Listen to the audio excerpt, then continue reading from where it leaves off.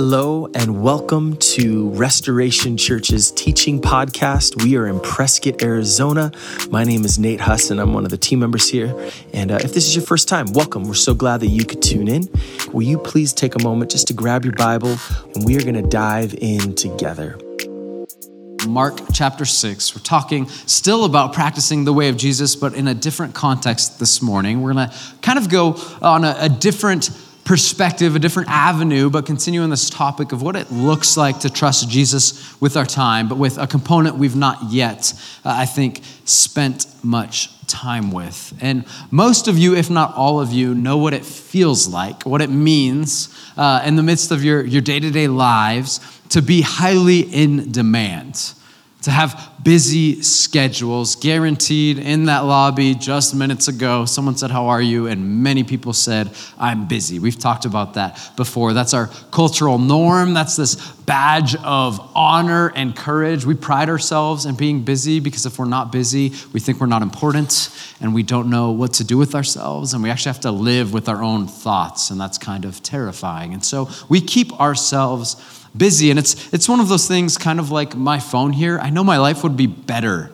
in so many ways if I just got rid of my phone and spent much less time on it, but I don't do it. I don't know how to do it. I still am addicted to the thing. Busyness is the same. I think most of us know we're far too busy. And whatever stage of life you're in, whether that's with young kids or people moving from California probably, but many other areas, all kinds of things that can keep you busy, really regardless of the stage of life that you're in. I'm curious though, if you've ever read through the scriptures and paused to reflect on how insanely busy Jesus actually was, on how in demand beyond us Jesus was. And I want to kind of just paint that picture for just a minute, only from really Mark chapter 6. And in Mark chapter 6, we'll see that Jesus had gotten himself into the business, if you will, of leadership development. And he had a lot of followers, and he was training them and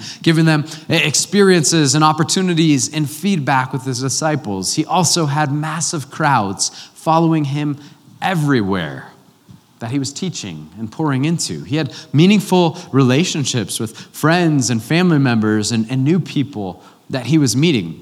He was healing people constantly. It says in Mark chapter 6 that no matter where he went, town, city, country, away, they would find out where he was, they would recognize him, they would chase him, and they would bring all their sick before him.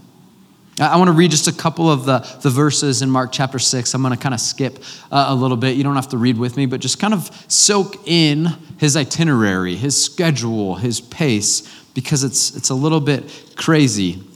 In Mark chapter 6, verse 1, Jesus went away from there and came to his hometown, and his disciples followed him. Then in verse 6, now he was going around the villages in a circuit teaching, going from town to town, busy. People want to hear from him. He summoned the 12 and began to send them out in pairs and gave them authority over unclean spirits. He instructed them to take nothing for the road except a walking stick, no bread or traveling bag, no money in their belts. They were to wear sandals, but not put on an extra shirt. Fast forward to verse 30, and the busyness continues in a different way. The apostles gathered around Jesus, and now they report to him all they had done and taught. So Jesus sent them out. Now they're going to get feedback and hear how they did. He said to them, "Come away by yourselves to a remote place and rest a while." For many people were coming and going, here we go, and they did not even have time to eat. They didn't have fast food back then, so it was more complicated. So they went away in the boat by themselves to a remote place. But many saw them leaving and recognized them. People ran there by land from all the towns and arrived ahead of them. Then verses 53 through 56 in the same chapter, when they had crossed over, they came to land at Gennesaret and beached the boat. As they got out of the boat, people immediately recognized him. They hurried throughout the vicinity and began to carry the sick on mats to wherever they heard he was. Wherever he would go, into villages, towns, or the country, they laid the sick in the marketplaces and begged him that they might just touch the tassel of his robe. And everyone who touched it was made well. That's a pretty significant level of busyness. That's a pretty significant level of being in demand. But you too likely know what it means and looks like and feels like to be in demand. A kid needing ketchup on his plate every 5 seconds. A family member or friend that needs help. A customer that needs a solution immediately. My golf swing desperately needed help yesterday. Like there's all kinds of things, right? There's this demand. You know it. I know it. Here's what's crazy in verse 46, right? Smack dab in the middle of this chapter. After Jesus said goodbye to them, his disciples, he went away to the mountain to pray. There's 3 key words this morning. Jesus went away. In the midst of all kinds of really good opportunities, in the midst of this venture and mission to literally save the world, in the midst of healing people from physical ailments and mental illnesses and all kinds of issues, in the midst of teaching his disciples and developing the 12 that would go change the world and spread his name, Jesus stopped and paused. He left. Jesus went away. That's going to become really important for us this morning. And it wasn't a one-time thing. Multiple times, Jesus went away. In the midst of good opportunities and people demanding him and needing him and following him and begging him, he made a pattern, a habit, a practice of leaving all those good things to go be away and have communion with the Father. Often it was after great successes. Often it was after hardship and brokenness and trials, or facing an upcoming challenge. But Jesus practiced going away, stopping the good he was doing to go be with the Father. If you just look actually at the life of Jesus throughout the Gospels and in Mark as well, we can fairly quickly see that in his own mind, Jesus believed that he could not afford to not get away to be with the Father. I'll say that again. In his own mind, Jesus believed that he himself, the Son of God, could not afford to not get away to go be with the Father. He was tasked with loving the world in a way they've never experienced love. He had people all around him constantly. Yet one of the most essential things he needed to do to be able to love them was to leave them, to go away and to be with the Father, to experience the love of the Father. And then as he was filled with the love of the Father, only then go love others. If Jesus himself couldn't afford to not get away to be with the Father, how insanely misinformed must we be if we don't think we need to get away to be with the Father?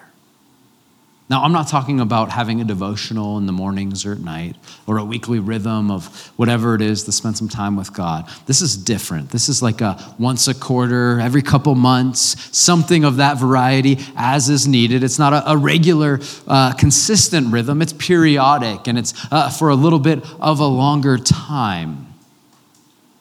But if the Son of God himself prioritized in the midst of tons of good opportunity, and we know tons of good opportunity really well. There's never been more good opportunity for human beings than there is in our moment right now. Education, endless. Business, entrepreneurial options, endless.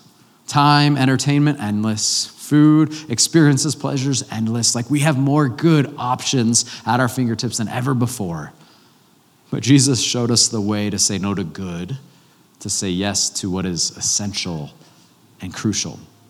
When Jesus went away, he did so for himself, but not only for himself. He recognized that to love others well, he needed to leave.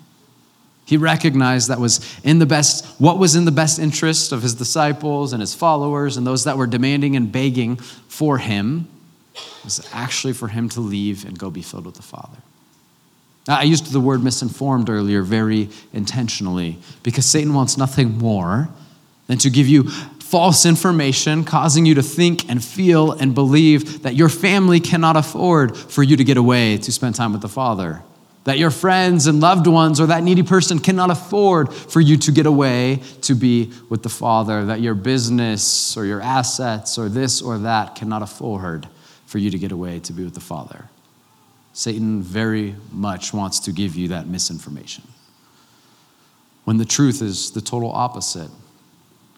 Deep down, your children, your loved ones, your friends, your family, your businesses, your neighbors, whatever it is you do, your health, your body, cannot afford for you to not make time to go be with the Father. Once again, just so we're clear, if Jesus himself prioritized in the midst of all the good he was doing, getting away to be with the Father, how insanely misinformed do we have to be to think that we too don't need that? Yet, I'm speaking with all of us, for all of us, I'm very confident that the majority of us in this room probably don't have a rhythm of doing that. Somehow, we don't actually say it, but we kind of internally have spoke this without saying it. We've internally embraced the mentality where we go, hey, Jesus, I know you need that. You need to go away and be on the mountain and have some time with the Father, but I think I got it. I think I'm good. I understand that you had to go up the mountain and get away from everyone else because you were tired and busy and you had a lot of important things to do, but I think I'm okay. You've probably never said that, but you're probably living that out right now. I don't think I've ever said that, but I know I often live that out. That's the reality.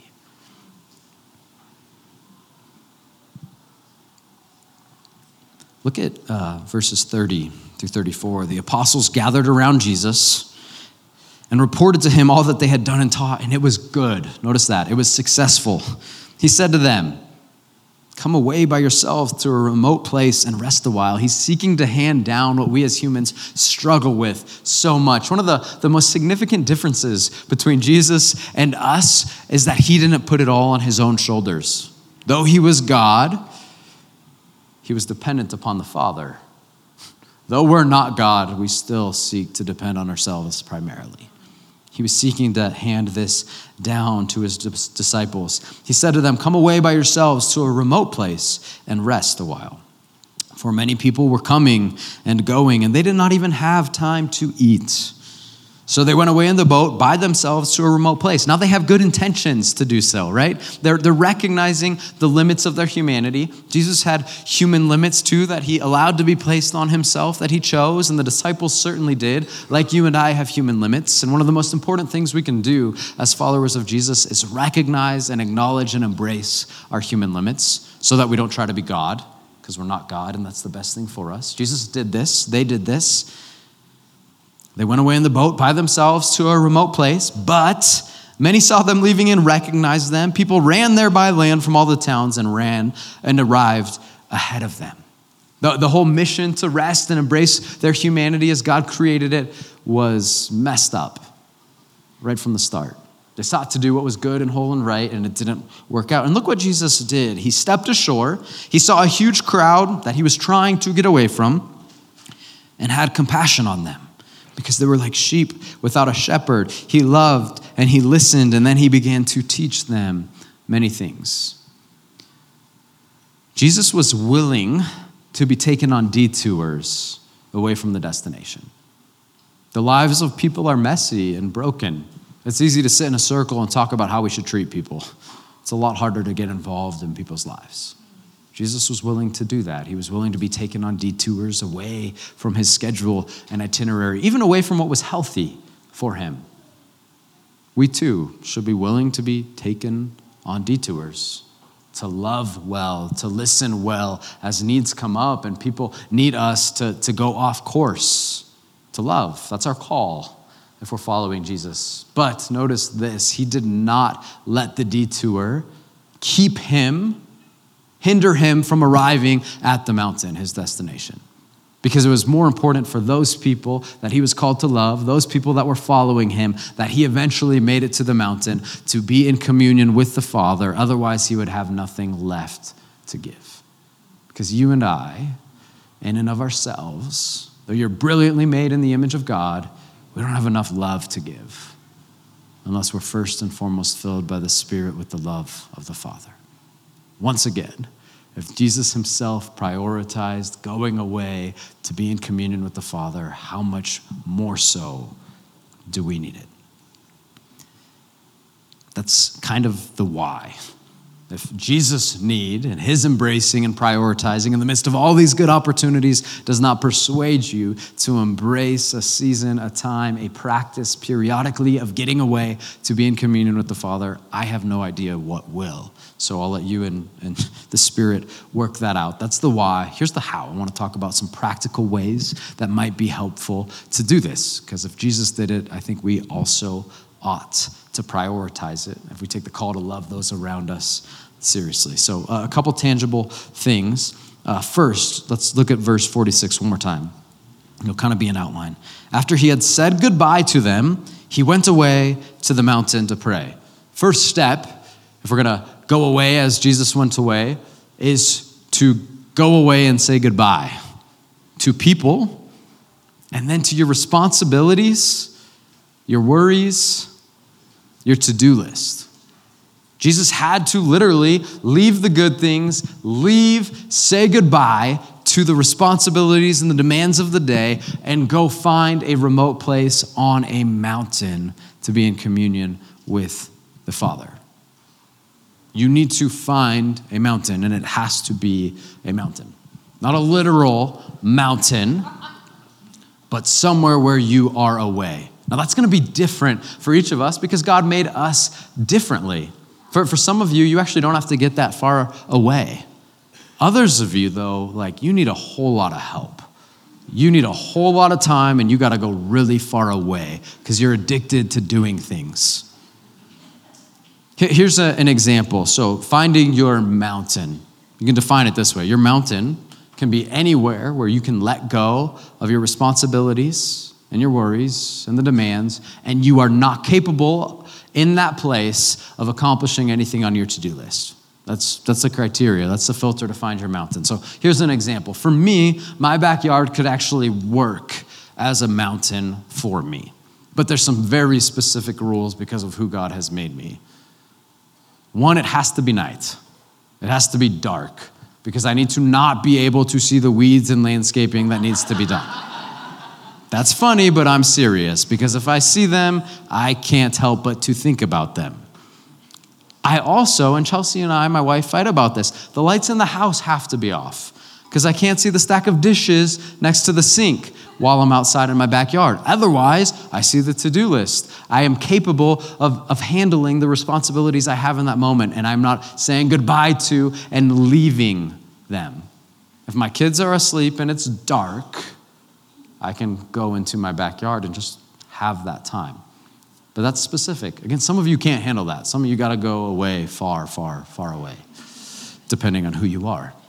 Only you can determine what is a safe leaving and goodbye. Now, I do think it's probably best for it to be somewhere in nature that's remote. It's not necessary, though. For some people, that could be a coffee shop in a different city. That could be lots of different things. You have to figure that out, but make sure you say goodbye and leave responsibilities behind. That's the first step in this. Step number 2, pray. And when you hear pray, don't hear talk to God, hear be with the Father. Or as I was kind of thinking about this morning, don't hear talk at God. How often when we think about praying is what comes to mind, this concept of us telling God things. Have you ever been in a relationship with someone that does all the talking and all they do is tell you things all the time? It's probably not a super great relationship because it's just one way. Our God is not super needy. He already knows everything about us. It's about relationship. Really, prayer actually is about communion with, unity, relationship with the Father. Speaking to God is one part then of what prayer is. If you aren't sure as you find your mountain, then what to do with that time, I'm going to break praying down, that's what Jesus did, into 3 steps. And I would encourage you to maybe embrace them in this order. Here's the steps, and then I'll explain each. 1 is silent prayer. 2 is reading an entire book of the Bible.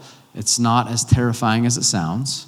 3, let your distractions drive your agenda. First, silent prayer.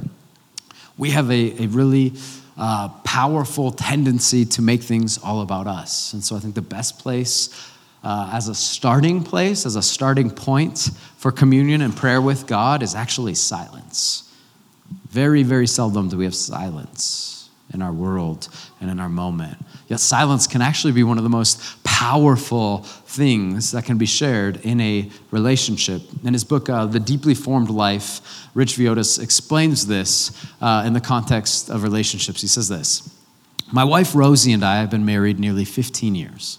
As we have grown together, so has the ability to enjoy what I'd like to call bonding silence with each other.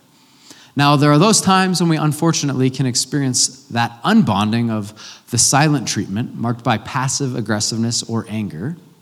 I'm not talking about that kind of silence. I'm talking about the quality of silence that we enjoy on long drives, through quiet moments at home, or on a walk together. This is much different from our early dating years. If you've ever dated, you kind of know what he's talking about. On the first date, if you're not talking the whole time, something's really wrong. Like if you're just sitting there and there's a whole lot of silence, that's probably pretty awkward, and I doubt there's going to be a second date. Like on the drive there, like from the get-go, you just keep talking. But as a relationship progresses and year after year after year continues, you move from having to constantly just talk to this beauty of being able to just be together. Well, when it comes to praying communion with our God, it's the same. At some point, you get to a place where just being with him is good. Doesn't have to be a magical Disneyland moment. Just being is good, and there's bonding in that silence, and I think it's a helpful starting place. Continuing kind of on this topic, the same author takes some time to describe the difference in common spiritual practices in our culture, including mindfulness, and the difference between mindfulness and this bonding silence. He says there's been much talk in our culture about the benefits of mindfulness. The difference between mindfulness and silent prayer is communion with a person. The object of mindfulness is often better psychological and physical health, which are very important things, but the object of silent prayer is communion with God. I think that's important. The last thing I want to say on silent prayer, and somewhat in the context of this whole going away to have communion with the Father, finding your mountain, is this: don't over-spiritualize it. We have a tendency, especially if you've never done this kind of thing, which most of us don't do often or haven't done before, to think that it has to be glamorous. It has to be this incredible experience where the dove is going to come down and speak to you and say, well done, good and faithful servant, or something of that sort. That's probably not going to happen. Maybe it will, and there's times in our lives where the Spirit works in powerful, miraculous ways. That's good. But most often, that's not going to happen, and that's okay. In fact, that's good. My wife and I should go on dates quite frequently, and every date is not going to be the next best date where we get home and we're just like, wow, that was incredible. I learned all these new things about you and blah, blah, blah. That's not going to happen. That doesn't need to happen. Every now and then something like that might happen, but more than that, it's just this consistent, steady relationship and love. And that's what it's like with the Father as well. I recently did one of these little going away trips for a half day, and I was very tempted to do this over-spiritualizing thing. I did a hike around Watson Lake, and I started, and then I stopped at a bench, and I started reading the Gospel of John, and some guy came around the corner, and I was surprised. He was very talkative. He goes, hey, what are you reading? You're reading. That's great. People don't read anymore. I'm like, yeah, I'm reading the Bible. And then he was like, just trying to convince me about how the Bible's not good, true, all this stuff. And in my head, I'm like, going on this spiritual excursion. Of course, Satan has sent this man to tell me the Bible is not relevant. After that, I gathered all the courage I had for what was going to come next, and I continued hiking, and then I stopped somewhere, and I was reading the Gospel of John again, and then this really old, small Italian man in his upper 80s, just appeared over some of the boulders and the dells. He looked like he was crawling, and he could barely speak English, and I was like, "Sir, are you okay?" And he just said, "Yes." And then he was quiet. I'm like, that's not a good sign. Do you need water or food or anything? As he was kind of hobbling around. And he goes, how do I get back to the trail? I'm like, well, I kind of pointed it out. I gave him some water, made sure he was okay. And I thought in this moment, well, God sent me here today so that I could save this man. That didn't happen either. He did give me some advice, though. He said, hey, stay on the trail. You think you can make a shortcut and it's not, I'm like, I got this, no worries. I got very lost later. That didn't go too well. About an hour or two left in that day. I have no water left, no food, because I gave it all to this man out of my great generosity and spirituality on my spiritual excursion here. And so I'm feeling good about myself, and I'm walking. Praise God, I didn't have my headphones in because I'm walking, and about this high on the cliff and the trail, I hear this rattle about 4 or 5 feet away from me, and there's this massive rattlesnake. And in case you didn't hear the pause between massive and rattlesnake, there was a whole lot of other words in my head in between those two things. And it's ready to strike, and I'm like, oh my goodness, I think there's a demon inside of that rattlesnake. Finally, I get my courage once again, and I kind of just slowly make my way. It's one of those spots in the trail where it's not actually a trail, it's just the white dots, and you go from one white dot to the next. So there could be these rattlesnakes anywhere. My heart finally stops. I'm like, well, I passed that trial. That's great. And I keep walking. And then all of a sudden, there's another massive rattlesnake, and I think to myself, dear God, Satan himself must be here. I don't know what's happening. When you go on this going away moment, it doesn't have to be glamorous. In fact, it's probably not going to be. In fact, it's probably best that it's not. Again, there's a time and place, and God will lead that. It's probably just going to be mundane. You'll probably get bored. You will get distracted. That's okay. That's good. This is a long-term, eternal, healthy relationship. It's not meant to be fireworks in every moment. Pray. That's silent prayer. Number 2. Read an entire book of the Bible in one sitting or kind of in one day. That day, I read the Gospel of John. That probably took me an hour and a half to 2 hours.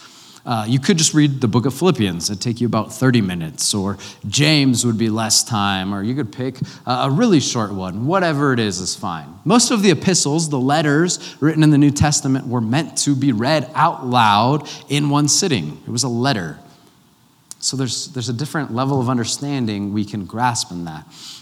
When I read the Gospel of John, I think the Spirit spoke to me in ways I probably would not have heard if I didn't read it that day. I have a tendency to be all kinds of achievement-oriented. That's how I function in life. And so that's going to then impact and influence how I perceive and relate to who God is. So naturally, my tendency is to view our God as Jesus the King, which he is. That's the gospel, that he came to be king here on earth. That's why he died with a sign that said King of the Jews. But then how I begin to relate to that God naturally is that I need to achieve for Jesus the King. I need to figure out what he needs from me next and what his orders are and what I should do. And I find worth in that. And as I read the Gospel of John, I could slowly but surely hear the Spirit saying, yes, Jesus is indeed King, and that is good news. But he's also just this loving Father, and you are enough. And you don't have to achieve all the time. You're just loved. So for who I am, that was important to hear. If I didn't take the time to read that in one sitting or one day, I don't know that I would have heard that. It was good, and that's been stirring in my mind since. Number 3, kind of the final key here. Let your distractions drive your agenda. I don't know if you've ever tried to pray and all kinds of things just start coming into your mind. And so you close your eyes or you go to a dark, silent place and they just still keep coming. That's okay. Actually, I think in some ways that could become an asset on a little trip like this. For example, if all of a sudden you go, oh my goodness, when I get home, there are so many dishes to do. Well, it's a moment for gratitude. You can be grateful that there was food to put on plates that you were able to eat and that God provided. That's good. Let it come in and go, Holy Spirit, how do you filter this moment? What do I learn from this? How do I see this from your perspective? If you start worrying about the bills, maybe it's the electric bill, you can go, man, when I get home, how great is it that there will be lights on? That God created humanity with this ability to invent and create and cultivate, and we get to enjoy those things. That is good. Maybe that causes you to think about your finances and you go, Spirit, am I being a good steward and manager of what you own, or have I reversed that relationship and now I view myself as the owner and you're merely my financial consultant? Let the distractions come in. If you start worrying about your kids or loved ones or someone comes to mind, that's a great moment to remember that the Father loves them more than you do, that the Father knows them and what they need more than you do, and to pray his grace and mercy and peace upon them. Again, let the distractions come in. Don't worry about them, and invite them, and then use that as an opportunity to filter. What does the way of Jesus look like in this moment? Spirit, give me discernment and wisdom. I last week went down to Tempe to see the musical Hamilton and enjoyed it. And right in the middle of it, there's two songs back to back. And I didn't think about the connection that these two songs had until I was reading and studying Matthew chapter 6 and thinking about how Jesus went away. The first song right in the middle of this play is called Take a Break. And Alexander Hamilton's family is pleading with him to take a break from his good work, from his work that was essential to the formation of our nation. They're saying, please, we know what you're doing is important, but we need you to take a break. Come with us and rest and find health and what is good. Take a break. And then the next song is called, I don't know what it's called, but the chorus says something along these lines. God, and it's Hamilton singing, show me how to say no to this. I don't know how to say no to this. In my mind, they were separate until this week I started the process. I wonder if maybe God's response in those moments in our lives, God, help me say no to this. I don't know how to say no to this, is that he already did. God already sent the family to say, take a break because you need it, and we need you to take a break. So my question for you is, as we close this morning, is your family or friends, or are there people in your lives singing that song? Take a break. And maybe like Hamilton, are you ignoring in your infinite wisdom, saying, I'm going to put that song on mute. I have other things that need to be done. The demand is too great. I'm needed now. Maybe your body is singing the Take a Break song and telling you something has to shift. Maybe your spirit is telling you to take a break. Maybe more importantly, the Holy Spirit is singing the Take a Break song. Don't ignore that song. Because if Jesus could not afford to not take a break, if Jesus could not afford to not get away, to be in communion with the Father, to be filled with his love, to rely on him so that he could then go back and love well, how much more so do we need it? It's pretty arrogant of us, of me, to think that we don't need something Jesus clearly said and communicated and demonstrated that he needed. I'm going to encourage you, implore you, kind of assign you something which we don't normally do, but I would love if today you would do two things. Schedule a time to do this, and then pick your mountain. Because if you don't do it today, there's a really good chance you're just not going to do it.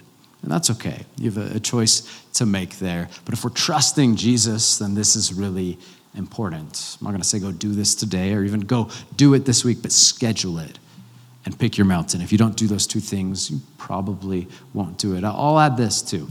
If you're a parent that's married and you have young kids or kids at all, you're probably going to have to take turns. So pick one day, and it might be a month later, it might be a few weeks later that the other spouse gets to go do this, but it's probably worth it. If you're a single parent and you need help, or there's some other circumstance that would hinder you from having this opportunity, come talk to me after. we'll figure it out as a church body. We'll figure out how to help with kids, the funding, whatever's needed to make it happen because it's that important for you, and therefore it's that important for us because that's what a church family is. But may we be a people that take seriously the call and the model that Jesus has given us, not just to go in love, but in the midst of tons of good opportunity to go away and to be in communion with the Father. Let's pray. Jesus, thank you for your goodness and your love, your example to not go achieve and do it all and never take a break, but instead to rest in the Father and his love, to be filled, and from that love, from that source, to then go love. God, clean out our ears so that we can hear you speak. Work in our lives. We are dependent upon you. We love you. Pray it in Jesus' name. Amen.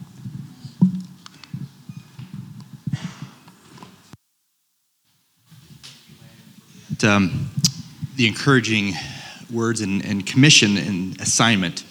It's easy for us if we're busy, if you're like me, to take something like today and just go off and go do and forget about who I'm doing that with. It's not an alone thing, but it's a together thing. And we're going to continue. And one of the ways that we respond here at Restoration Church every week is through communion. We believe in that for us to take any action is to go be in partnership, but to be in unity with the Father. And so in a moment, if you're a follower of Jesus, I'm going to ask you or invite you to come up as the team plays. But as you grab the elements, just remember that the bread and the juice are a symbol of God's body being broken for us and his blood being shed for us, the symbol of his magnitude of his love. And by partaking in communion, that's a way for us to be in unity with him and experience his love. And a lot of times we say, hey, go grab your spouse or grab some people around you. But today I want to encourage you to do this alone as a way to enter into this thought process, this paradigm of going away, of kind of resetting yourself with the Father today by partaking in communion. So again, as the band plays, come as you feel it.